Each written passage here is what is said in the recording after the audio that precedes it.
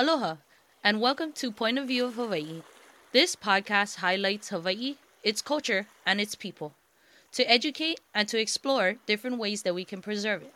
The Wahi where we give stories about past, present, and future. So come along and immerse yourself in my culture.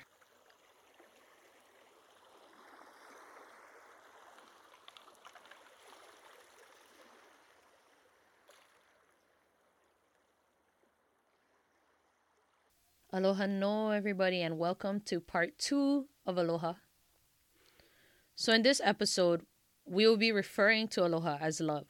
So when you love somebody or when you share that love with each other. So I'll be sharing a mo'olelo or a story about Naupaka, the Naupaka plant, otherwise known as the scaevola plant. It's spelled Scaevola. So before I start, I need to give you guys some information. I need to explain that the Naupaka plant grows in 2 different areas in the state of Hawaii, or Makai, meaning by the ocean, or at sea level, and Mauka, meaning in the mountains.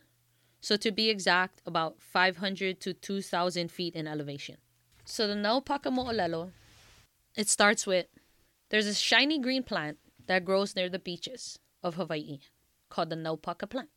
This small, delicate half-flower was named after the Naupaka princess, who lived many years ago, and at this time, the Naupaka blossoms were whole. Her people loved her, Naupaka. She was always smiling, and she had sweet words for the people in the village. One day, they noticed Naupaka was very sad. Away, they would cry. Oh dear, why is Naupaka so sad? They'd ask each other. Word reached the king and queen, Naupaka's parents. They found Naupaka near the mountain pool, with her reflection in the water and a very sad face. Oh dear daughter, why are you so sad? Her mother asked. Naupaka shook her head. I am very deeply in love with a handsome young man named Kau'i, the mother asked. Is he of noble birth? Naupaka replied, No, my mother, he is not.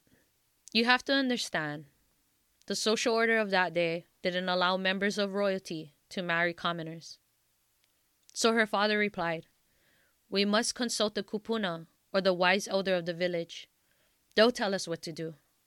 Alas, they reached the kupuna. He did not give a decision. He replied, Naupaka and Kau'i must journey far. They must journey to the heiau. There, the kahuna will tell them.